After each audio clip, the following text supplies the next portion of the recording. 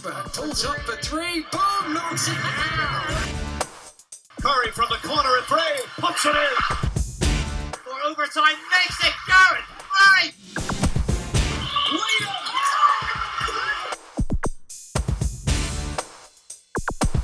Welcome to the latest edition of the MVP Cast with me, Mark Woods. Hope you're staying safe and sane in these troubled times. Our guest this time out is a legend of British Basketball League times past, a coach who won much more than he lost over here, a leopard, then a rider, and always a showman on and off the court. Billy Mims, welcome to the MVP Cast. Mark, thank you very much. It's great to be having an opportunity to chat with you. It's been many years, but I always enjoyed our time together and a lot of special memories. I mean, it doesn't seem that long ago. Does it seem that long for you? I mean, it's almost, 15 years since you left this country, but I mean, the impact you made, the time that you had here, you always seem to enjoy it. I did. I actually, I'll be honest with you. You know, I just finished my 38th season on the sidelines somewhere, right? I've been here at Florida Tech for 15 years now, but this year was my 38th season overall in coaching. I spent 12 years living in England, and as you said, coaching two pretty good franchises in the BBL, and both the London Leopards and the Leicester Riders to the first championships in either club's history. And I'll tell you honestly, I made so many wonderful friends. I miss my time in England. As you probably know, I come back 2 or 3 times every year. I come back to visit family and friends, but I also come back and do a lot of recruiting for our college team over there in the UK as well. But I'll be honest, the 12 years I spent living and coaching in the BBL were certainly some of the happiest times in my life. I mean, you came over initially, mid-90s, and the BBL at that point, we look at this sometimes through rose-tinted glasses, but it was the biggest and high-profile that it was ever been during your spell over here. You'd had that spell in Ireland with Neptune, but you get the offer to come to London Leopards, of course, and then the big what was then a huge arena, now demolished, the London Arena. But what was the selling point for you when Harvey Goldsmith, Ed Simons, the guys who started the Leopards or taken over the Leopards? What was the big selling point from them to you when they said, come over and join us? Well, it was very exciting. I was coaching in the NCAA in Miami, Florida. And so, I had a good job. I was at Barry University, and living in one of America's top cities, Miami, Florida. But I got a phone call one day from Barry Dow, who was the American living in London, who had been the general manager of Kingston when they had gone into Europe, and had then been working with Guildford. And then when that club went under, and Ed Simons and Harvey Goldsmith decided to have a team based in London, they brought Barry Dow in as the general manager. And Barry gave me a call in my office in Miami one day, and we were talking about one of my players as wanting to come play for the London Leopards. And so as any good coach would do, I spent like 2 solid days on the phone with Barry selling him on my player at the time was a Division II All-American named Anthel Hicks. And I really wanted to help Anthel get this job playing in London. So the second day, Barry calls me back and he said, hey, he said, really, you've done a great job selling your player, but we kind of think we're going to go with a veteran who's just become available. He didn't tell me who it was at the time, but they wanted to try and sign a player that had some BBL experience, some European, and didn't really want to go with a rookie out of college. And I said, I understand that. That's okay. So I was a little dejected for my player, but then before hanging up the phone, Barry said to me, he said, but we would like to talk to you about being our head coach. Would you have any interest in coaching professional ball over here in Europe? And I was floored because for 2 days, all I was thinking about was trying to sell them my player. It wasn't really about any thought in my mind of ever going over there. Well, we were running a camp, a large camp, high school team camp. So we probably had 50 or 60 high schools on our campus that week. And Barry said to me, he said, we'd like to get you over here for an interview right away. And I said, well, I can't go right now. I've got 50 or 60 high schools on my campus. He said, well, when does the camp end? I said, 5 o'clock Friday. He said, great. We can have you on British Airways going out of Miami to London, 8 o'clock on Friday night. If you can be on the plane, we're going to fly you over for the weekend. And I thought, well, worst case scenario, it's a free trip to London for the weekend. Sure, I'll go.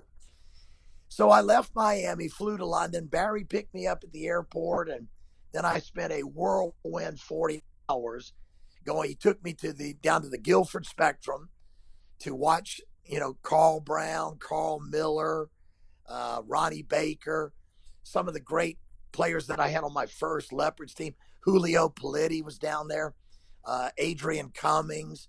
So Clive Harriott was another one I remember. But I had all these good British guys working out at the Guildford Spectrum. And I knew Carl Brown, from playing for one of my good friends, Bobby Cremins, at Georgia Tech.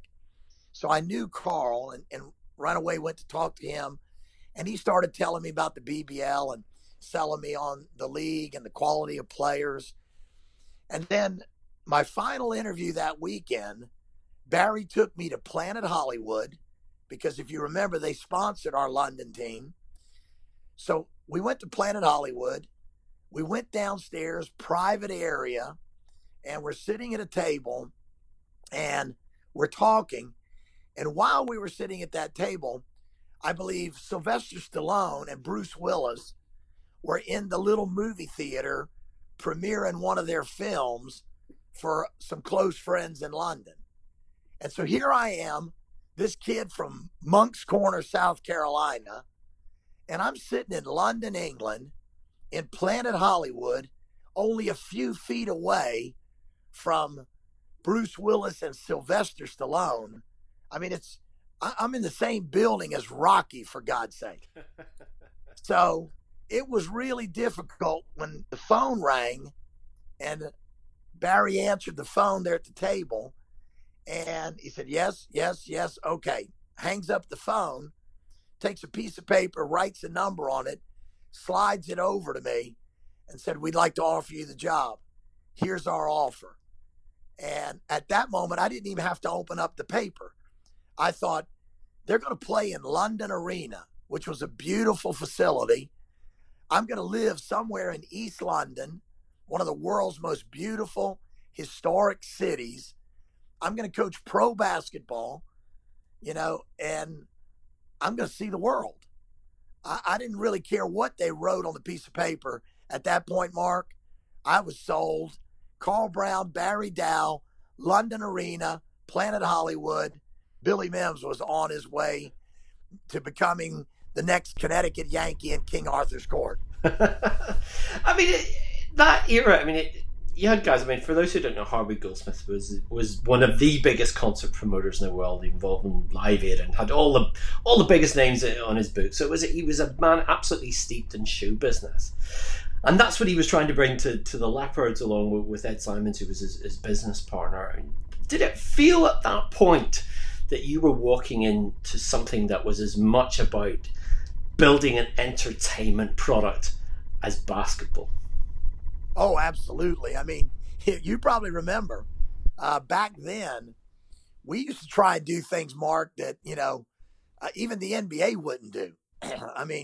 We had Fat Freddie from Kiss FM, as the good DJ friend of mine, the Freddie and Freddie Morrison too, his friends. Oh, a wonderful, wonderful guy. And he loved the game of basketball. I remember Fat Freddie, my introduction to him took place in the Brixton Rec Center. And Barry Dow took me down there to meet Fat Freddie and the legendary Jimmy Rogers. Who's anybody in British basketball, certainly in London basketball circles, knew Jimmy Rogers. And he developed some of the finest talent in London and British basketball history. And so I went down to the Brixton Rec Center to meet Fat Freddie. And they were just a Saturday afternoon game going on. And Freddie had music that would make you needed earplugs. It was like being at Heathrow Airport at the highest point of takeoff and jet engines soaring over you. Well, the Brixton Rec Center with a packed house, the top cats playing, Jimmy Rogers coaching, and Fat Freddie on the turntable was louder than Heathrow Airport. So I just got caught up in, like that aspect of it, that it was more than a game. It kind of reminded me, Mark, of being a basketball historian that I am. It kind of reminded me of stepping into the British version of the old ABA, when they tried to rival the NBA. And the ABA was all about the show. It was basketball, but how were you going to get people away from the NBA? Well, you had to put on a show. And so it was just as much about the promotions that went on at the game. And we had tryouts for cheerleaders, the Leopards dancers. And I mean, we would get some of the top models in London, top show dancers, girls that had danced in the West End in theater. And they're coming out because they want to be part of the Leopards, the London Leopards. It was the music, the dancing, the competitions that we ran. Everything was about the show. And of course, in London, we had the celebrities because, we were sponsored by Planet Hollywood. So occasionally we'd get some of those stars to come to a game, whether it was Sylvester Stallone or Bruce Willis, a movie star of that type coming to see a basketball game. I can remember I was at a Christmas party. You'll love this story. Harvey Goldsmith, as you said a moment ago, is a great pop promoter. So one of the perks I had would be like backstage passes or front row seats. I was backstage for Eric Clapton at the Royal Albert Hall because of Harvey Goldsmith. I sat like 3 rows off the stage for Wet, Wet, Wet at London Arena because of Harvey Goldsmith. And so I was invited along with most of our team for a Christmas party in London one time. And of course, it was Harvey Goldsmith, HG Enterprises, throwing the party. So you had his basketball team there, but you also had celebrities from the music world there. And I went to the loo at one point during the party. And as I walk in and I'm standing there getting ready to go to the loo, there's a gentleman standing next to me. He looks over at me and he goes, "Hey, you're Billy Mims." And I said, "Yes, I am." And he proceeds to introduce himself. He says, "I'm Daryl Hall." And I said, "You mean the Daryl Hall?" He said, "Well, I guess so. Yeah, Daryl Hall." I said, "Like Hall and Oates, Daryl Hall?" He said, "Yeah." I said, "Like Private Eye, Daryl Hall?" He said, "Yeah." He said, "I'm a big fan of yours." I said, No. I'm a big fan of yours." He said, "No. Every time we come to London to perform, Harvey invites us to the game. We love coming to watch the Leopards play." So, yeah, I was involved all of a sudden, again, from a small town in South Carolina. When I moved to London, England, and went to work coaching the Leopards, I was thrust into a whole different world. We were doing photo shoots with the Sun newspaper. I remember running up and down Oxford Street, dribbling a basketball with Robert Youngblood and Henri Abrams, 2 of my American players at the time, and Melinda Messenger. Famous page 3 model in her day in the Sun. Did you, when you came, you told the guys when you arrived, if you stick with me, I'm going to make you a champion inside 3 years. And obviously it was the kind of year where, I'm not saying money was no object, but budgets were pretty decent. But how tough was it to recruit, or how easy was it to recruit guys to come into the league at that point when people in the outer world, they'd heard of leagues in Italy and Spain and and Greece, etc. But still, people weren't sure what the BBL was. Well, and that's a great question, Mark, because at the time, you're right, it was the uncertainty of England.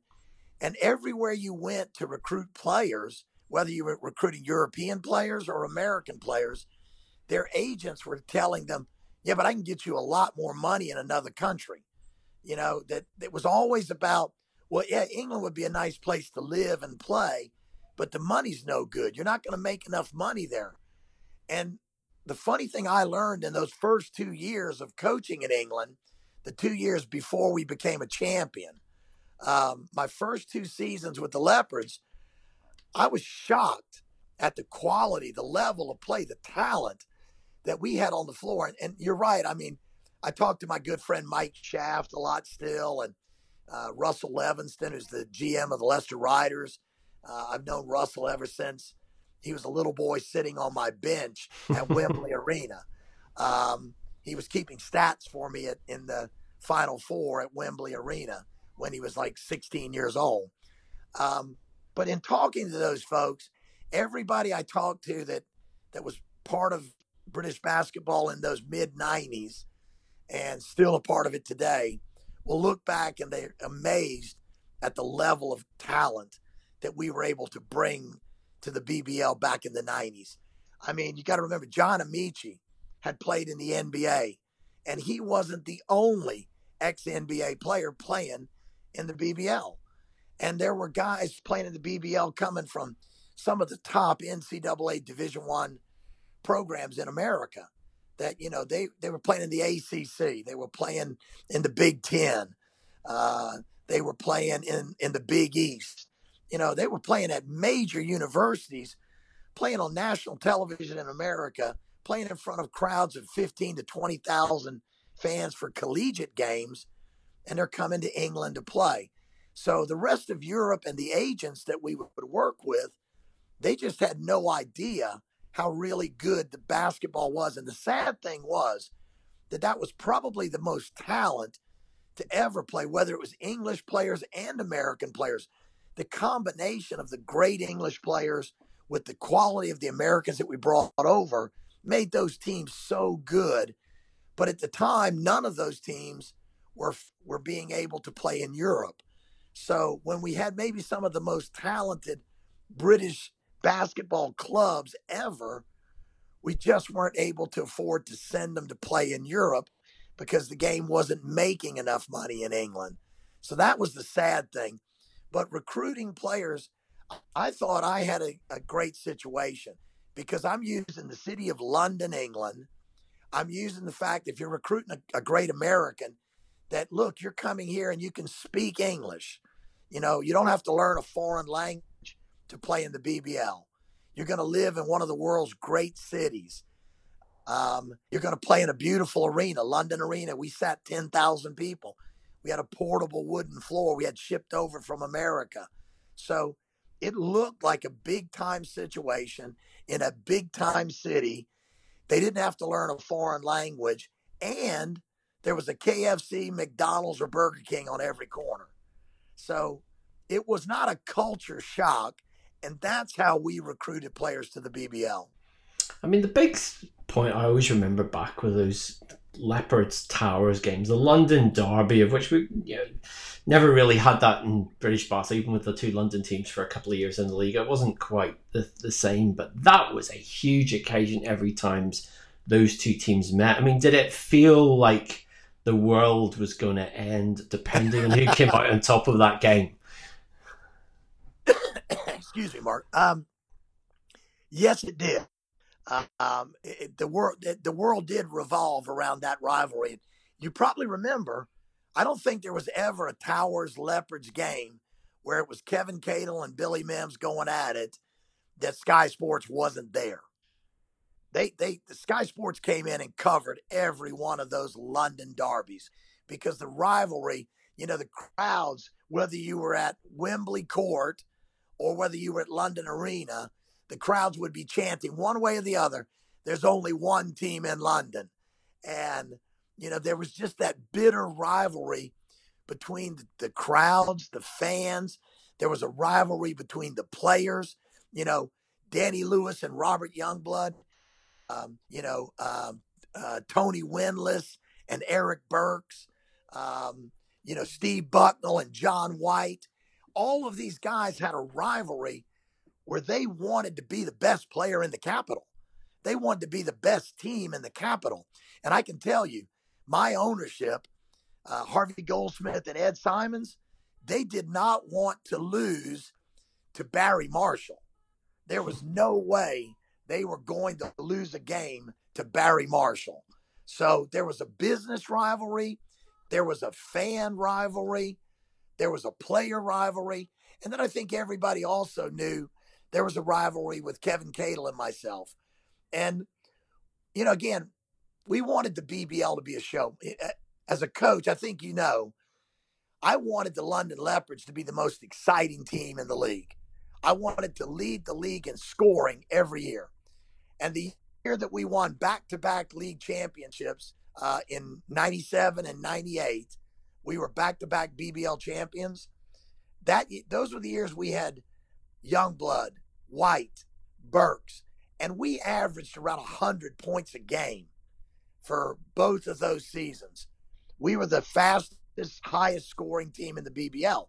So we used to say that we didn't want to just win games. We wanted to be the most entertaining team in the country. Well, then you'd come up against Kevin Cadle, who held the record for the most championships ever won in British basketball, probably the most games ever won in British basketball, legendary career that started up in Scotland, Murray Metals, and then moved down to Kingston, and then into the London Towers situation. So they had the most legendary coach in the game, and then they had this young South Carolina whippersnapper who's coming in saying, we're going to outscore you, and we're going to out-entertain you. Well, on the court, that made for a great rivalry between the two coaches. But off the court, we were really good friends. Yeah, I was going to ask you that. What was that relationship like with Kevin? Because he was a very fierce competitor, but you guys did broadcasts together. Was that a friendship that that grew out of the competitive spirit that you both had? That's a great way of looking at it. I mean, you're right, Mark. I mean, we were both tremendous competitors. I mean, obviously, Kevin was a tremendous competitor, and he was such an imposing person. Got to remember, he was a big man.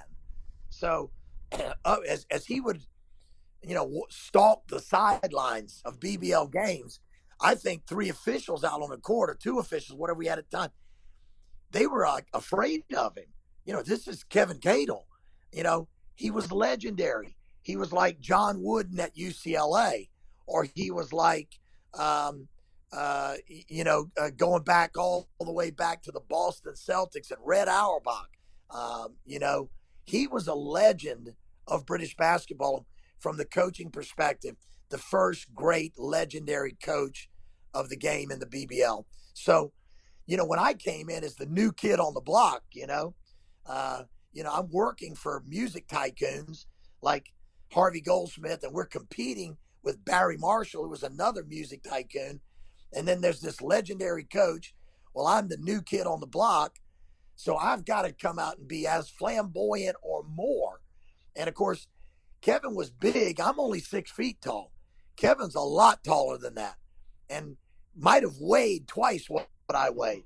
So he had a physical, imposing presence, but I was louder than Kevin.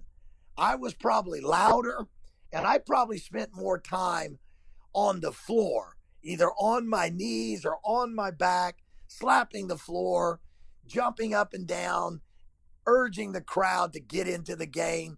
So, I was the cheerleader, where Kevin was just that imposing figure.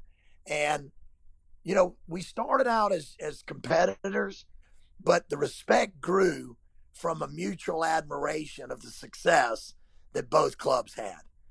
There was a time there where the Leopards and Towers were the 2 best teams in the BBL. And like I said, because we were in London, the spotlight was on us because of the ownership of both clubs. We were always in the media, in the news. We were always doing photo shoots with famous people, whether it was rock stars, whether it was famous sports people from British soccer or rugby or other sports, or whether it was models and Playboy playmates.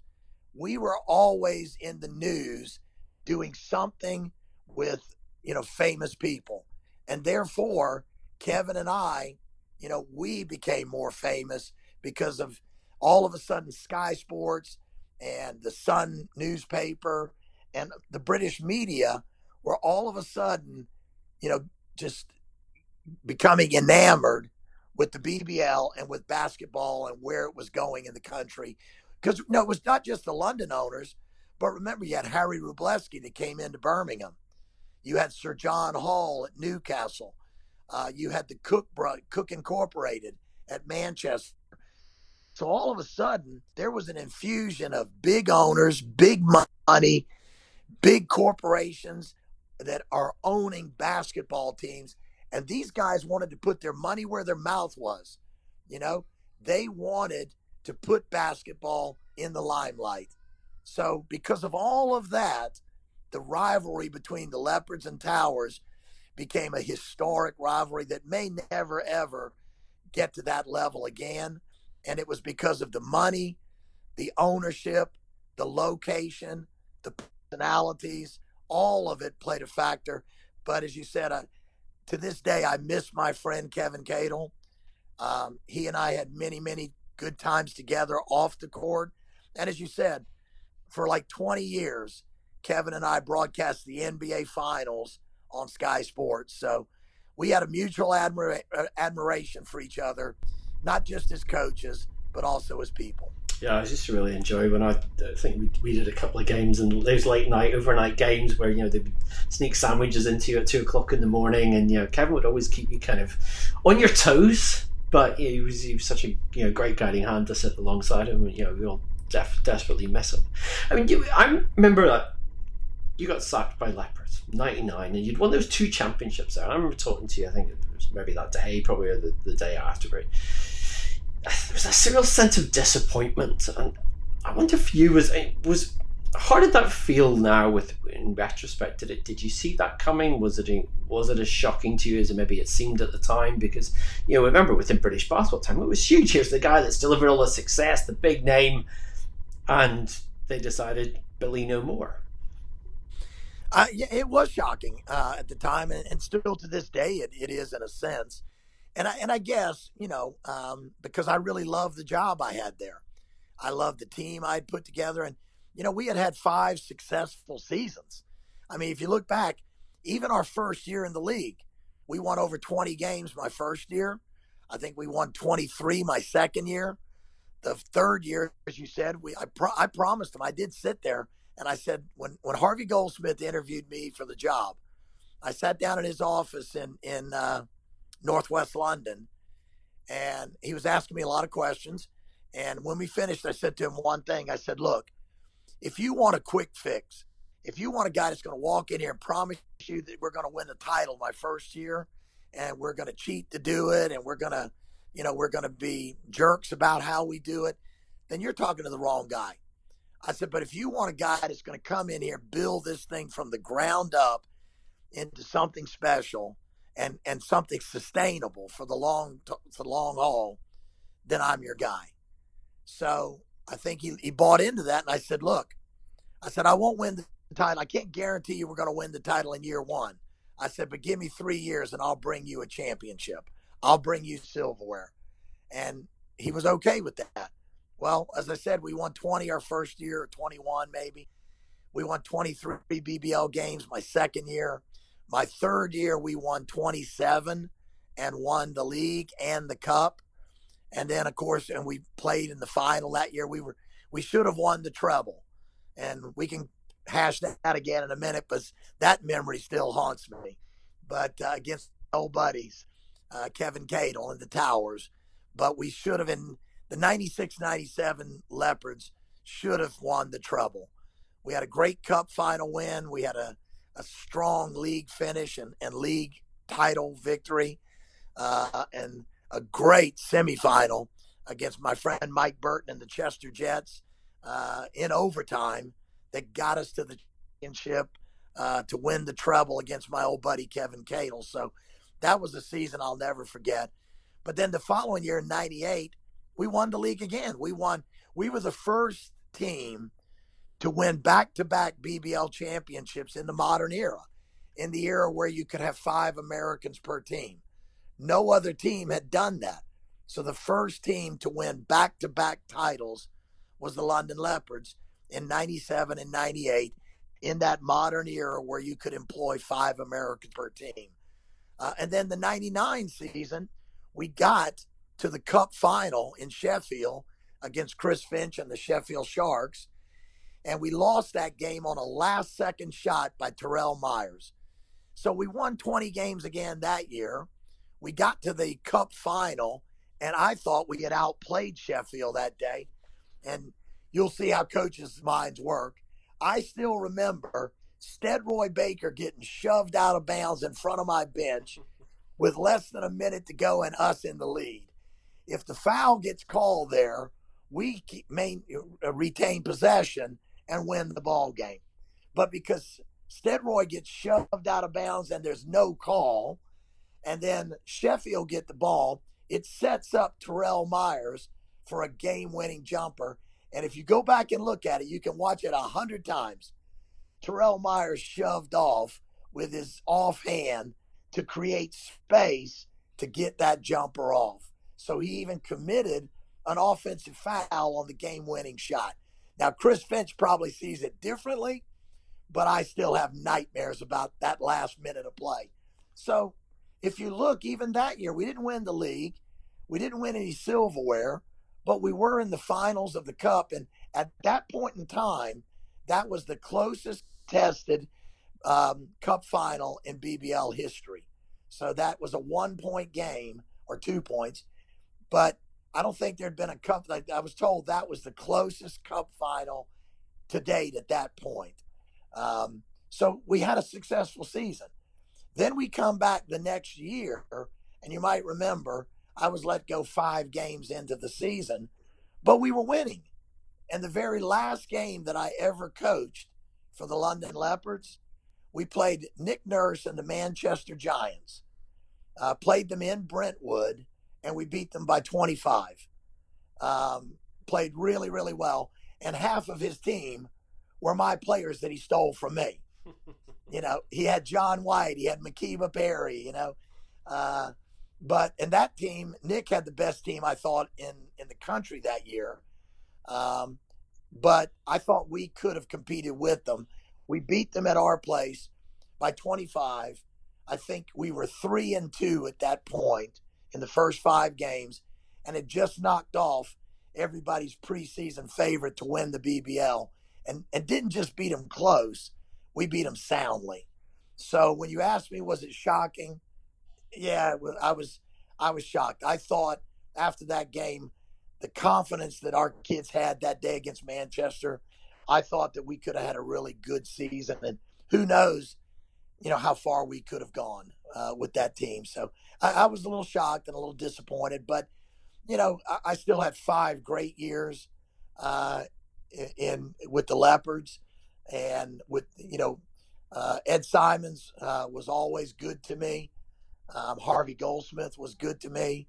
I had a great time living in London, some of the happiest memories of my life. And, you know, it's pro basketball.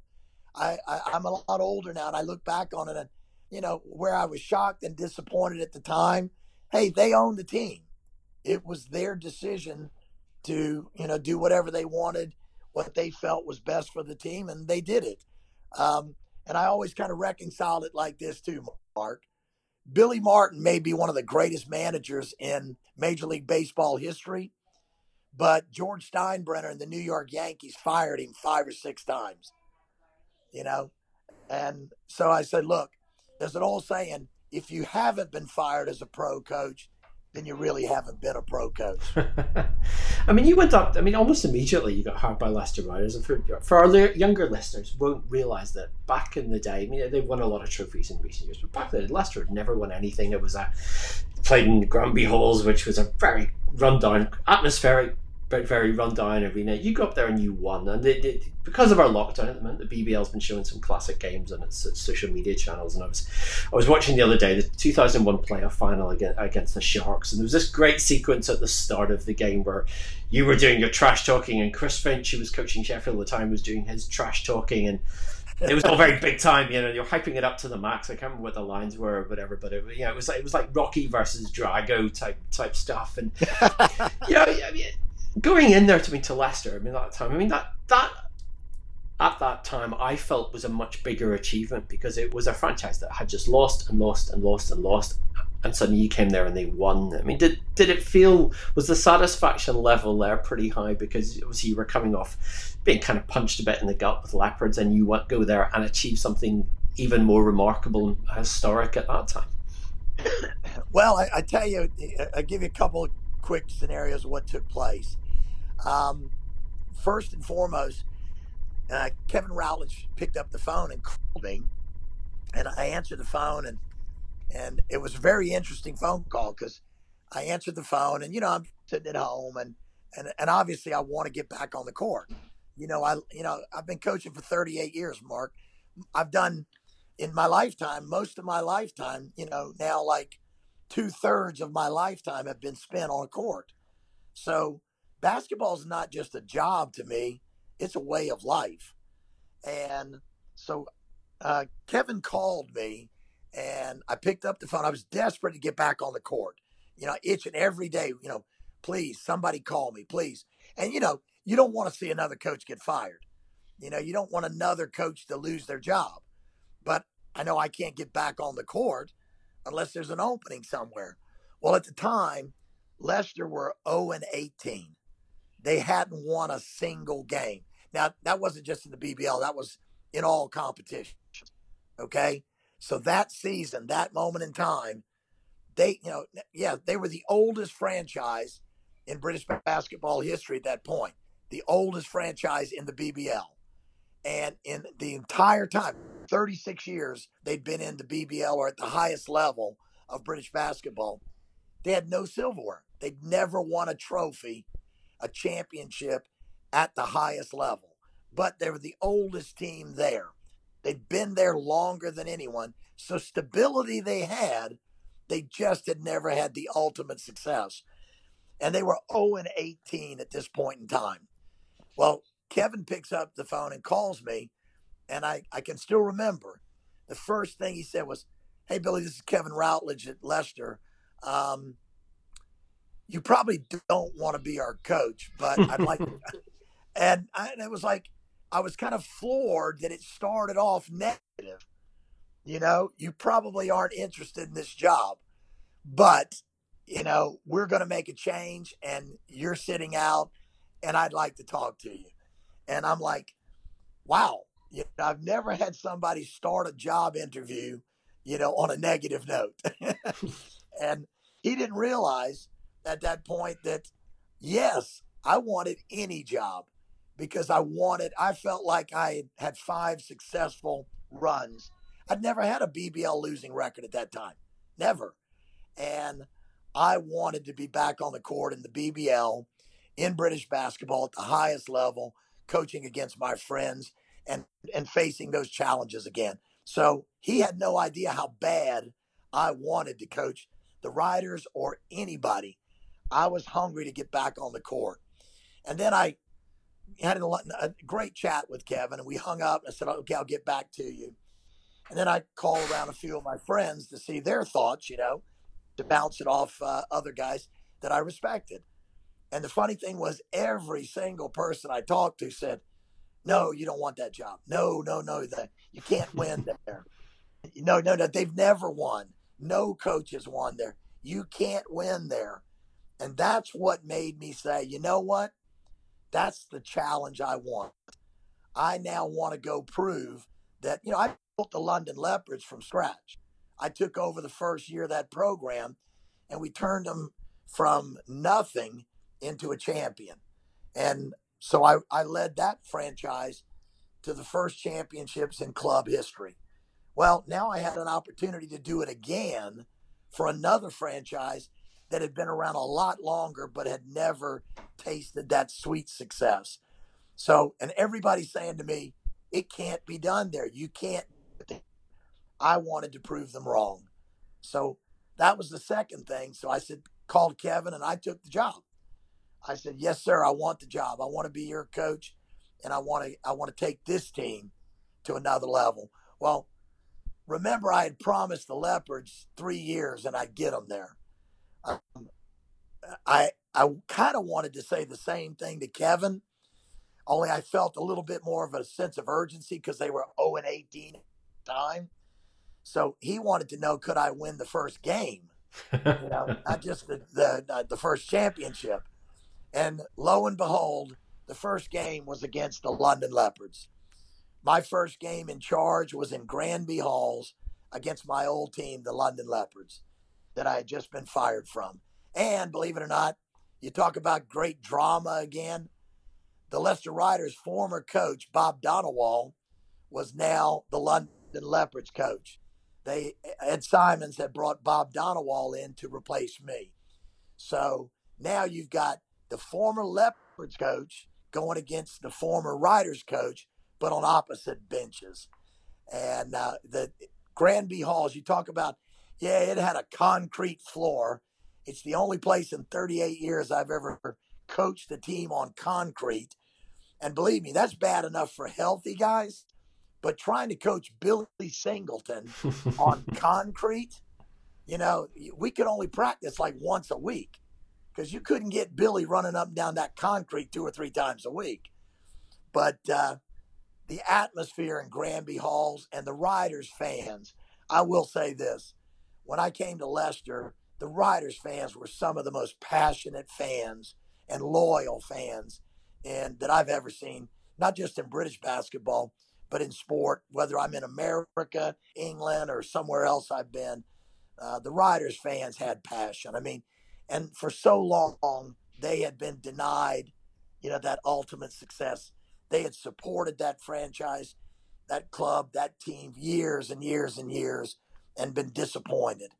And so opening night, it's standing room only. And it's crazy. The atmosphere is crazy.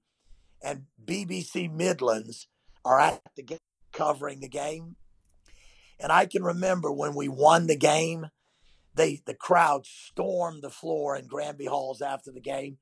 I'd never felt so welcome anywhere in my life than that night beating my old team in Granby Halls that night. And, I still have somewhere the videotape of BBC Midlands reporter doing the post game and talking about the highlights and the end of the game and interviewing some of the fans and what they had to say about me being in charge and the first game they saw in my era. It certainly, Hollywood couldn't have had a better script than that first game at Leicester. And then after that, it was a building process. But believe it or not, Mark, we did it faster there than we did it in London. We brought the Leicester Riders their first national championship cup success 18 months after I arrived in Leicester. You talk about there's 2 coaches you mentioned, which was Nick Nurse and Chris Finch. And obviously Nick, we all know, spectacularly winning a championship with the Raptors last year in the NBA, and Chris Finch, who's associate head coach with the New Orleans Pelicans. 2 guys you coach with, week after week in the BBL. What do you think, or how do you think the BBL became so good at developing coaches who then went on to do other great things in the game? Other Americans who went overseas, went into mainland Europe, some went into the NBA as well in different roles. But what was it about the BBL at that point that was a great coaching ground? Well, I think you kind of touched on it earlier when we said that, people didn't realize how good the league was. I mean, the amount of talent that we had night in and night out. I remember when one of the first years I was coaching the Leopards, and we would always get NCAA Division I teams coming over to England in the late summer months on like a foreign tour to prepare their team for the next season. And I remember we played the Big Ten All-Stars in Stevenage, and I had Robert Youngblood, I had Eric Burks, and I didn't have any of my other American players hadn't arrived yet. So I had Robert, Eric, and then I had British guys. I had Patrice Gordon, a young British kid, had only been playing like one season with us. And then I had Clive Harriott. I had Adrian Cummings. I had a few other British guys that were Ronnie Baker, that were really pretty good players. But we're playing the Big Ten All Stars, and Tom Izzo, Michigan State's head coach, who's a legend in Division I college basketball in America.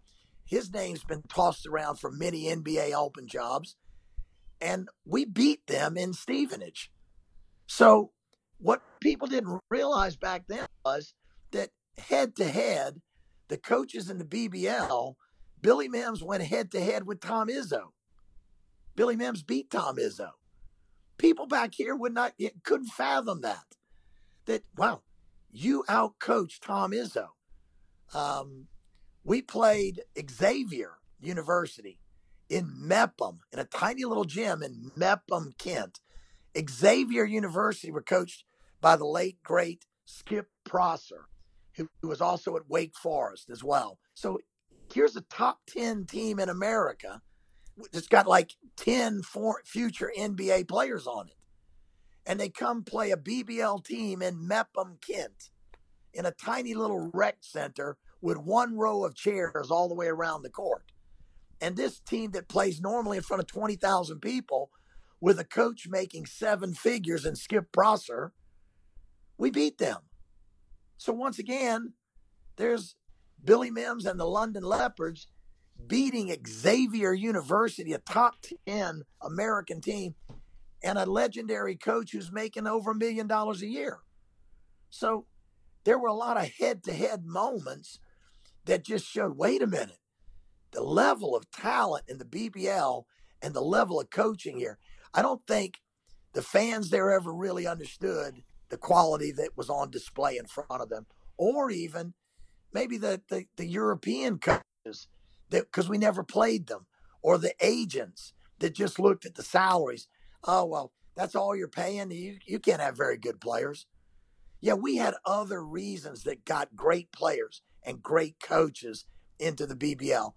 And then I think, we had a really good core of coaches that were there that all had good backgrounds in America or whatever, had come over and developed in the BBL.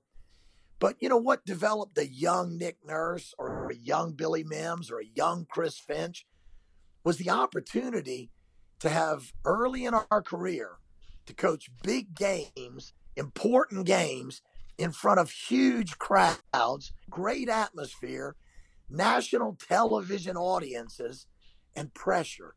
We were in pressure situations, coaching very talented young players in packed arenas on Sky Sports, and that will prepare you for pacing the sidelines in the NCAA or anywhere in Europe or even the NBA. And, I'm really proud of, Nick Nurse and his achievement. I'm happy for Nick and Chris Finch and the success he's had with the Houston Rockets, the New Orleans Pelicans now, associate head coach there. And, I'm really, really proud of these guys and the success they've achieved. But at the same time, I sit there and I watch them. They're friends of mine. I've coached against them. I've been out to dinner with them.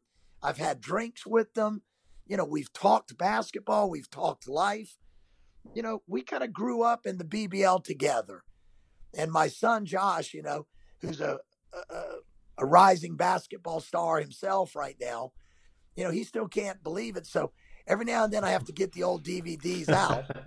And I say, yeah, look, the guy that just won the NBA championship, I've beaten him. So, I'm really so pleased for their success. But at the same time, it feels good to me going back and saying, you know what? We were blessed back in the mid 90s, late 90s, early 2000s. There was some tremendous basketball talent on the court, both players and coaches. And I feel blessed to have been a part of that, blessed to have had an opportunity to coach against legends like Kevin Cadle and my friends that are so successful now, the Nick Nurses of the world, the Chris Finches, Bob Donewall went from the BBL to the Cleveland Cavaliers. He was there helping develop LeBron James when he was a young player. He coached China, the national team, in the World Championships. So, again, when you look at the level of those coaches, in 2010, FIBA invited me to Istanbul, Turkey, with the World Championships, the Senior Men's World. And I went to Istanbul with Mike Budenholzer. So for a month in Istanbul, Turkey, the national coaches clinics that are being held by FIBA in conjunction with the World Championships are virtually being taught by Billy Mims and Mike Budenholzer. And we're going to all the games, watching all the games. And I'm watching Bob Donewall coaching China, and I've coached against Bob. I'm watching Pero Cameron play for New Zealand, and I've coached against Pero Cameron. And so, and other players in the event on the world stage in 2010. And I'm sitting there with Mike Budenholzer, who's now the head coach of the Milwaukee Bucks and maybe the best player on the planet in Giannis Antetokounmpo. But again, people that weren't in England back in those mid 90s and early 2000s, they forget those people. They forget Pero Cameron, who played for New Zealand at the international level and actually carried New Zealand to a top 4 finish in the World Championships in Indianapolis ahead of America. They finished higher than Team USA. And famously turned down an invite to the Pistons training camp because he had a contract with the Cheshire Jets in place. A man of incredible integrity at the time. Absolutely. Last thing in the BBL, because I want to finish off talking about college basketball, but I mean, you left, and I remember a Q&A. I was reading a Q&A you did with BritBall.com, the old website, and it was just after you'd left Leicester to head back to the States, and you talked about that point in time when the BBL went from Sky to ITV Digital. We all know in the history of the BBL, in hindsight, the worst mistake that the league ever made. It was to chase that money. But we all kind of also talk about that era as the BBL was slightly built in smokes and mirrors, and it sort of sat on a very poor foundations, and the tickets that were being given away, the money that was being spent without any kind of return. At the time, I mean, it was maybe hard for us to see, but did you maybe see that coming? That that now that you've got all this experience of basketball over the years, that could you have ever foreseen then that things would collapse in the way that they did, because it was a nice image. You had all the cheerleaders and the Page 3 pinups and the Playboy TV sponsorship, all those kind of stuff. But did you really see that underneath that it probably wasn't built the way that it needed to be? Well, I wouldn't say completely, because it really looked, I guess what had me going, and maybe a lot of my other coaching friends, who we felt like that it was just going to take off. And I guess the reason we did was 2 things. One was the big name owners that wanted to buy into basketball, the popularity of the game in Britain, and worldwide, that it was now rivaling soccer as the most participated sport in the world. So, the popularity of the NBA worldwide. So the ownership and the popularity made us feel that it was really going to take off. And then there were 2 things I think that really hurt the game. And to this day, I guess still hurt the game a little bit in England, and maybe why it hasn't caught up to, say, the game in Italy or the game in Spain or the game in Greece. When you go to mainland Europe, especially in Spain and the ACB, you're watching NBA type games because you're watching the highest level of talent in that country playing in a 20,000 seat arena, sold out and on national television. Well, if the BBL had continued going forward, that's where it should be in England right now. Because when I first got there, we didn't have any facilities. Everybody was playing in rec leagues. Well, you can't make or rec centers, sorry. You can't make significant money if you can only sell 500 tickets. how were you going to get significant sponsorship? So the problem holding the game back in the 70s and 80s and early 90s was there were no arenas in England like there were in America or like there were in Europe.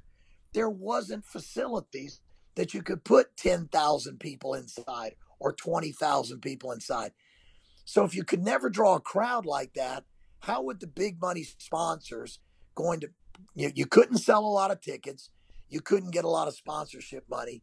So you were teetering on, you know, a, a, a commodity that was going to cost money to continue to improve, but you didn't have a way to get the money.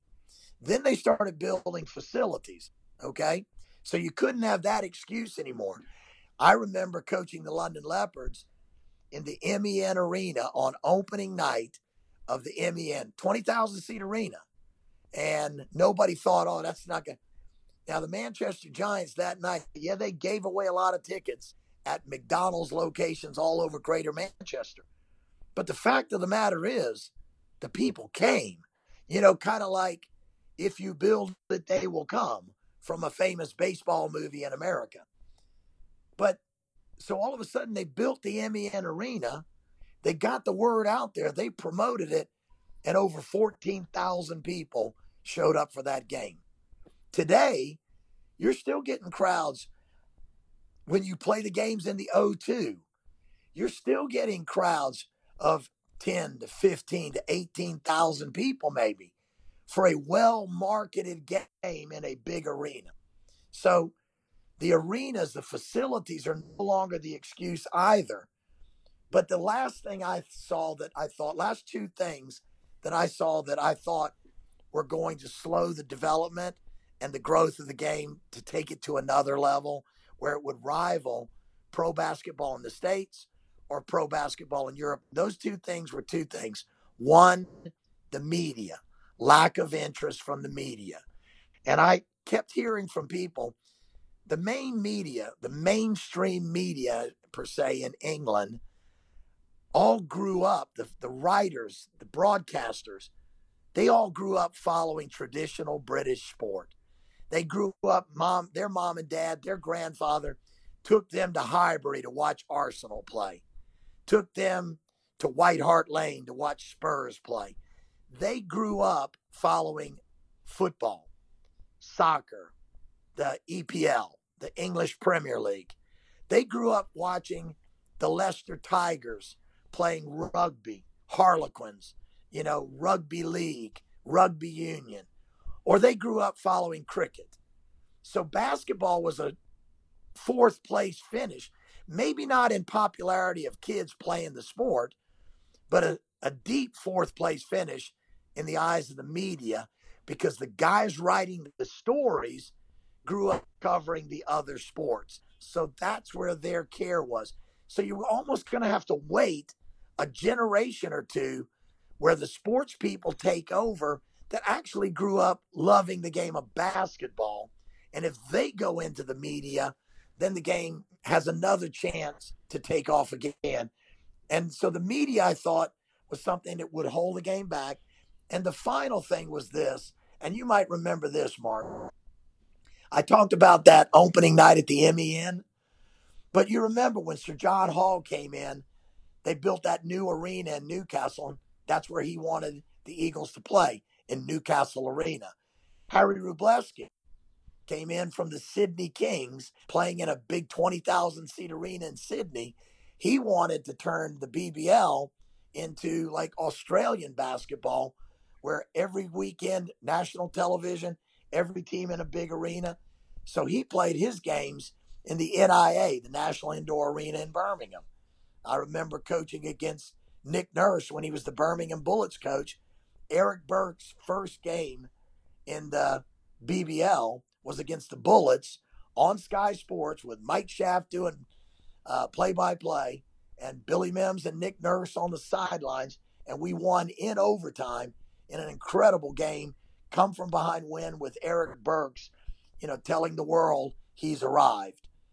But so we all had big arenas then. We played in London Arena. The Towers were playing in Wembley Arena some, or Wembley Court some. Sheffield Sharks were playing games in Sheffield Arena. So everybody was in these arenas.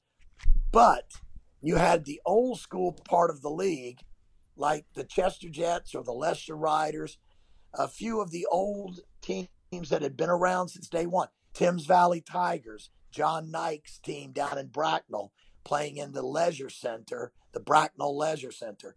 So you had the Cook Incorporated money, the John Hall money, the Harry Rubleski money, the Harvey Goldsmith money, the Barry Marshall money, all coming into the BBL saying, we're going to put this thing big time in big arenas. And then you had the core nucleus of the BBL that had been around for 25, 30 years, still playing in leisure centers. And the problem was that the money then that would come in for sponsorship, because you were going to be on Sky, and there might be 10,000 people in the National Indoor Arena for a game in Birmingham on Sky.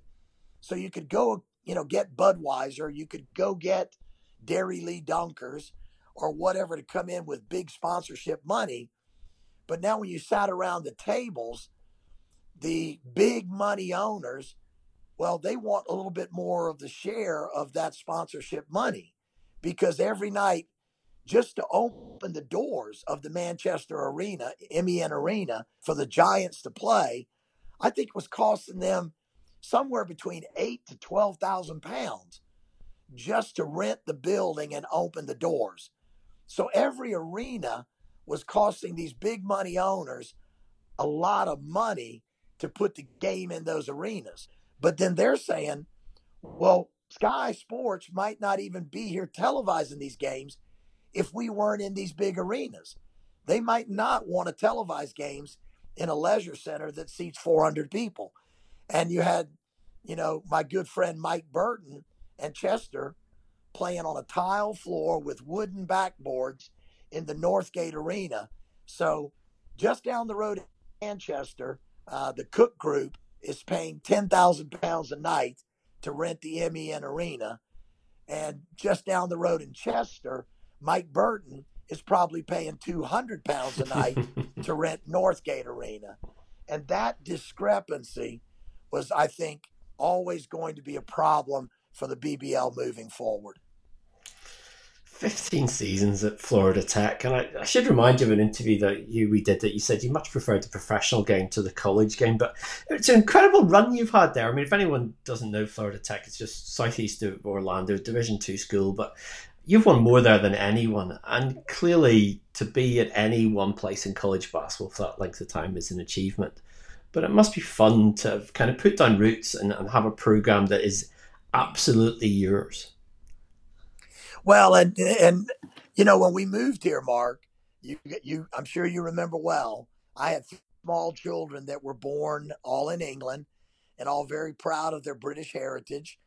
England is still my home. It's still my children's home. I married a beautiful young lady from Kent.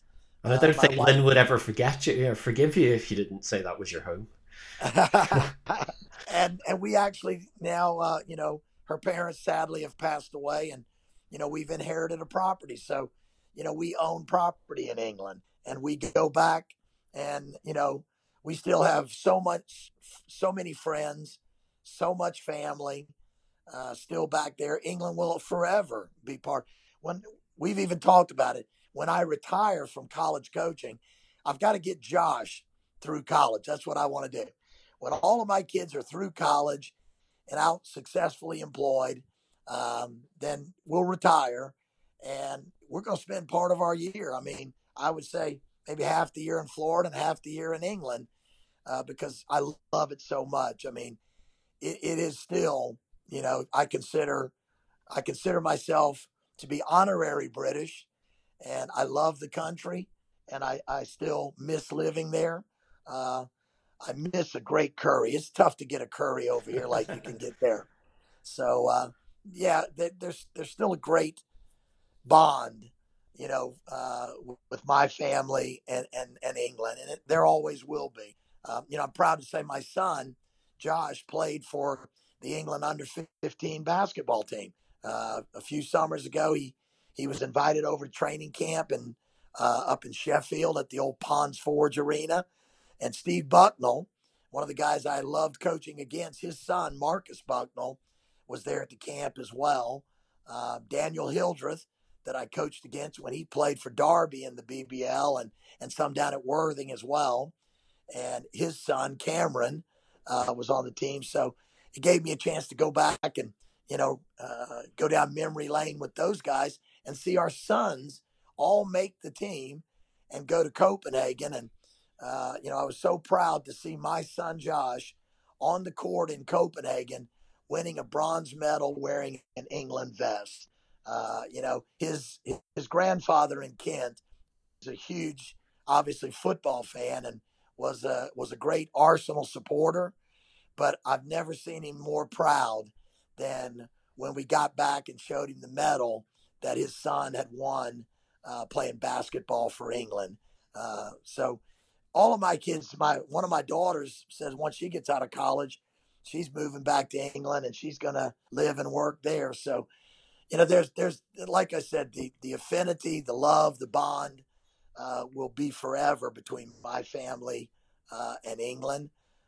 But when we moved over here, Mark, I had 3 young children. Courtney was in primary school. Callie was in preschool in England. And Josh was a baby. And our goal was to move somewhere that would be a great place to put down those roots, like you said, and a great place to raise a family. And I got a phone call from Bill Juergens, the athletic director here at Florida Tech, had heard that I was back in the States. And we spent a year in Texas, in West Texas, in the Permian Basin, which is the West Texas desert oil field country, where all the oil wells are out there. And my wife felt moving from someone who grew up in London to living in the West Texas desert. I don't know how long she could have stayed there. But after a year, we got a call that the job was open at Florida Tech, and they wanted to know would I be interested in coming and taking over. And it was a similar challenge to the challenge that I had at Leicester, because when I came to Florida Tech, the previous coach that they had just released, they had 8 straight losing seasons. So it was a program that was mired in mediocrity and had been at the bottom of the Sunshine State Conference. And our conference is probably the best Division II conference in America. We compete at the Division I mid-major level talent-wise. And many of the teams in our league, Barry University that I used to coach at, just a couple of years ago, Barry went to Auburn and beat Auburn University at Auburn, which is a Division I SEC. Auburn won the Southeastern Conference that year and then went to the Final Four last year, of the NCAA tournament for Division I. But Barry beat Auburn at Auburn, and a month later came to Florida Tech, and we beat that Barry team. So this is a league that competes at the Division I level talent-wise, and it was going to be a challenge here. And I sort of said the same thing to my boss. I said, give me 3 years, and I'll get this ship going. And in my 3rd year here at Florida Tech, we won 20 games, and we were ranked as high as number 11 in the nation, which was the highest national ranking in the program's history. Since then, we've gone on to win the Sunshine State Conference. We've produced countless All-Americans, and this year we had 7 former Florida Tech Panthers still playing pro basketball actively right now in Europe or South America. So we've produced some All-American players. We've produced some pro players. I've been fortunate. We've had a lot of success here, and, we're coming off of a tough year, but we were really young and we faced a lot of injuries last year, but we've got a bright future next season ahead of us. We've got 2 young Brits playing for us that are going to factor big time into the next couple of seasons here. Yeah, just to quickly finish, tell me about this. Sean Russell, Niall Harris, of course, people know Leicester Riders, Dave Harris, his son's there. I mean, you kind of keep popping back over here to steal some players, don't you? Well, I just think, again, it's my respect for basketball in England. I spent 12 years there, and I know how good the players are. Back in the day when Steve Bucknell was in the NBA, you know, people were like, they play basketball in England? And I remember when I lived in England, there were times when I would introduce myself somewhere and I'd say, I'm a basketball coach. And the British person would look at me and say, oh, we play basketball here? So there were times when people didn't even know. And I mean, I remember going to Asda one day and buying some groceries. And I'm standing in line at the checkout till, and the girl looks at me and she goes, oh, where's that accent from? I said, well, I'm American. She goes, oh, no, I know that. But where did you come from in America? I said, well, I actually moved over here from Miami. And she said, why? and and I had to laugh. And I was like, well, I'm living in London now. London's pretty cool, Miami's nice, but London's also really nice. And it was sort of that's when I kind of got to feel for British personality, that most Americans are always bragging that they're from America, but most Brits would not do the same. You're a little bit more reserved. And obviously, when you say anything about Florida, it's like a suburb of England because there are an awful lot of English people that spend a lot of their time in Florida, which is kind of nice. We actually have a British grocery store in Melbourne, and they sell Marmite and they sell Pucka Pies and they sell Walker's Crisp. So we have a little British grocery store downtown Melbourne. The owner is transplanted here from England, and they ship over English supplies, even English tea for my wife, so that the Brits that live here in Brevard County can get their fill of their English groceries. So there's still some great ties. But you mentioned two wonderful young men. Seshawn Russell from London is playing for us. His freshman year last year, he averaged 17 points a game and was one of the leading freshman scorers in the nation. This year, as a sophomore, he averaged a little over 19 points a game. And I think the next couple of years, you're going to see him put up numbers like 20, 25 points a game. I think he'll be an All-American, and I think he's going to be a quality professional player. There were pro scouts in our gym this year looking at him already. What the general manager from Olympiakos in Greece came over and watched the game, and he was thrilled by him. And like, wow, that guy's got 2 more years to develop. So Seshawn's going to have a great career in front of him. He's a wonderful young man. He played for the GB under-18 team and did a great job for them and helped them get promoted to the European A division when he was with that under-18 team. So, he's had a great career. He played for Charnwood when in the Russell Evanston's development club there, the Leicester Riders club development program, and just did a great job there, kind of putting that Charnwood program on the map in his final year there. So I'm really, really excited to have Seshawn in our program. He's a great kid, loves the game. He's a good student, and he's a coach's dream because he's in the gym every morning at 6 a.m. He'll get in the gym at 6 a.m., get out the gun, which is our shooting machine. He'll put up shots for an hour. He'll shower, eat breakfast, and go to class at 8, and he'll be back here at 3:30 for practice. So he's a coach's dream. And then Niall Harris, you mentioned. Niall was a freshman this year, and we think he's going to be a really good player. This shows you how old I'm getting, Mark. When I remember coaching against Dave Harris when he played for the Leicester Riders, when I took over the Riders, Dave had just retired. So I never really got a chance to coach Dave Harris, but I coached against him a lot. And I tell you, I never thought that I'd still be in the game where I start coaching sons of guys either I've coached or coached against. But Niall Harris is really developed into a fine young player. He played this past summer for the GB under-20 team in European play, played for Carl Brown. Carl Brown coached that GB under-20 team, and he took Niall Harris along, and Niall became one of the starting guards for that GB under 20 team. So we've got a couple of England's best young players in our program. And like I said, Niall is going to develop and going to have great success. This year he had a rough year because he started off the year with a sprained wrist, and that took him a few weeks to recover from. As soon as he gets the wrist okay, he's in the weight room with our strength coaches in the morning, and he dropped a weight on his finger, had to go to the hospital and get stitches, and it was the middle finger on his shooting hand, the last place you touch the ball when you release it. So that caused a problem for him. He couldn't shoot properly for a few weeks with the stitches and the soft tear. And then he comes back from that and he takes a charge in practice, goes down, hits his head hard on the floor and has a concussion. And then he's in concussion protocol for a few weeks. So unfortunately for Niall, he was up and down because of the injuries. But when he's healthy and has a full season opportunity under his belt, I think he's going to be a great addition to our program as well.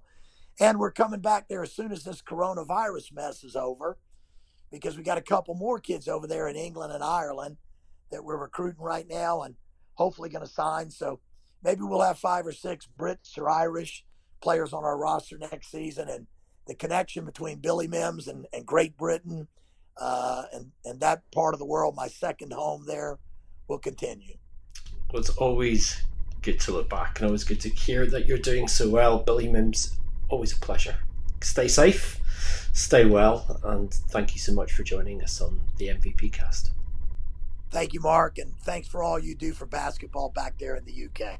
Appreciate it. That's it for this edition of the MVP Cast. You can get all our previous editions via MVP247.com or your preferred podcast provider. We'll have another one very soon for you. But stay safe and catch you soon.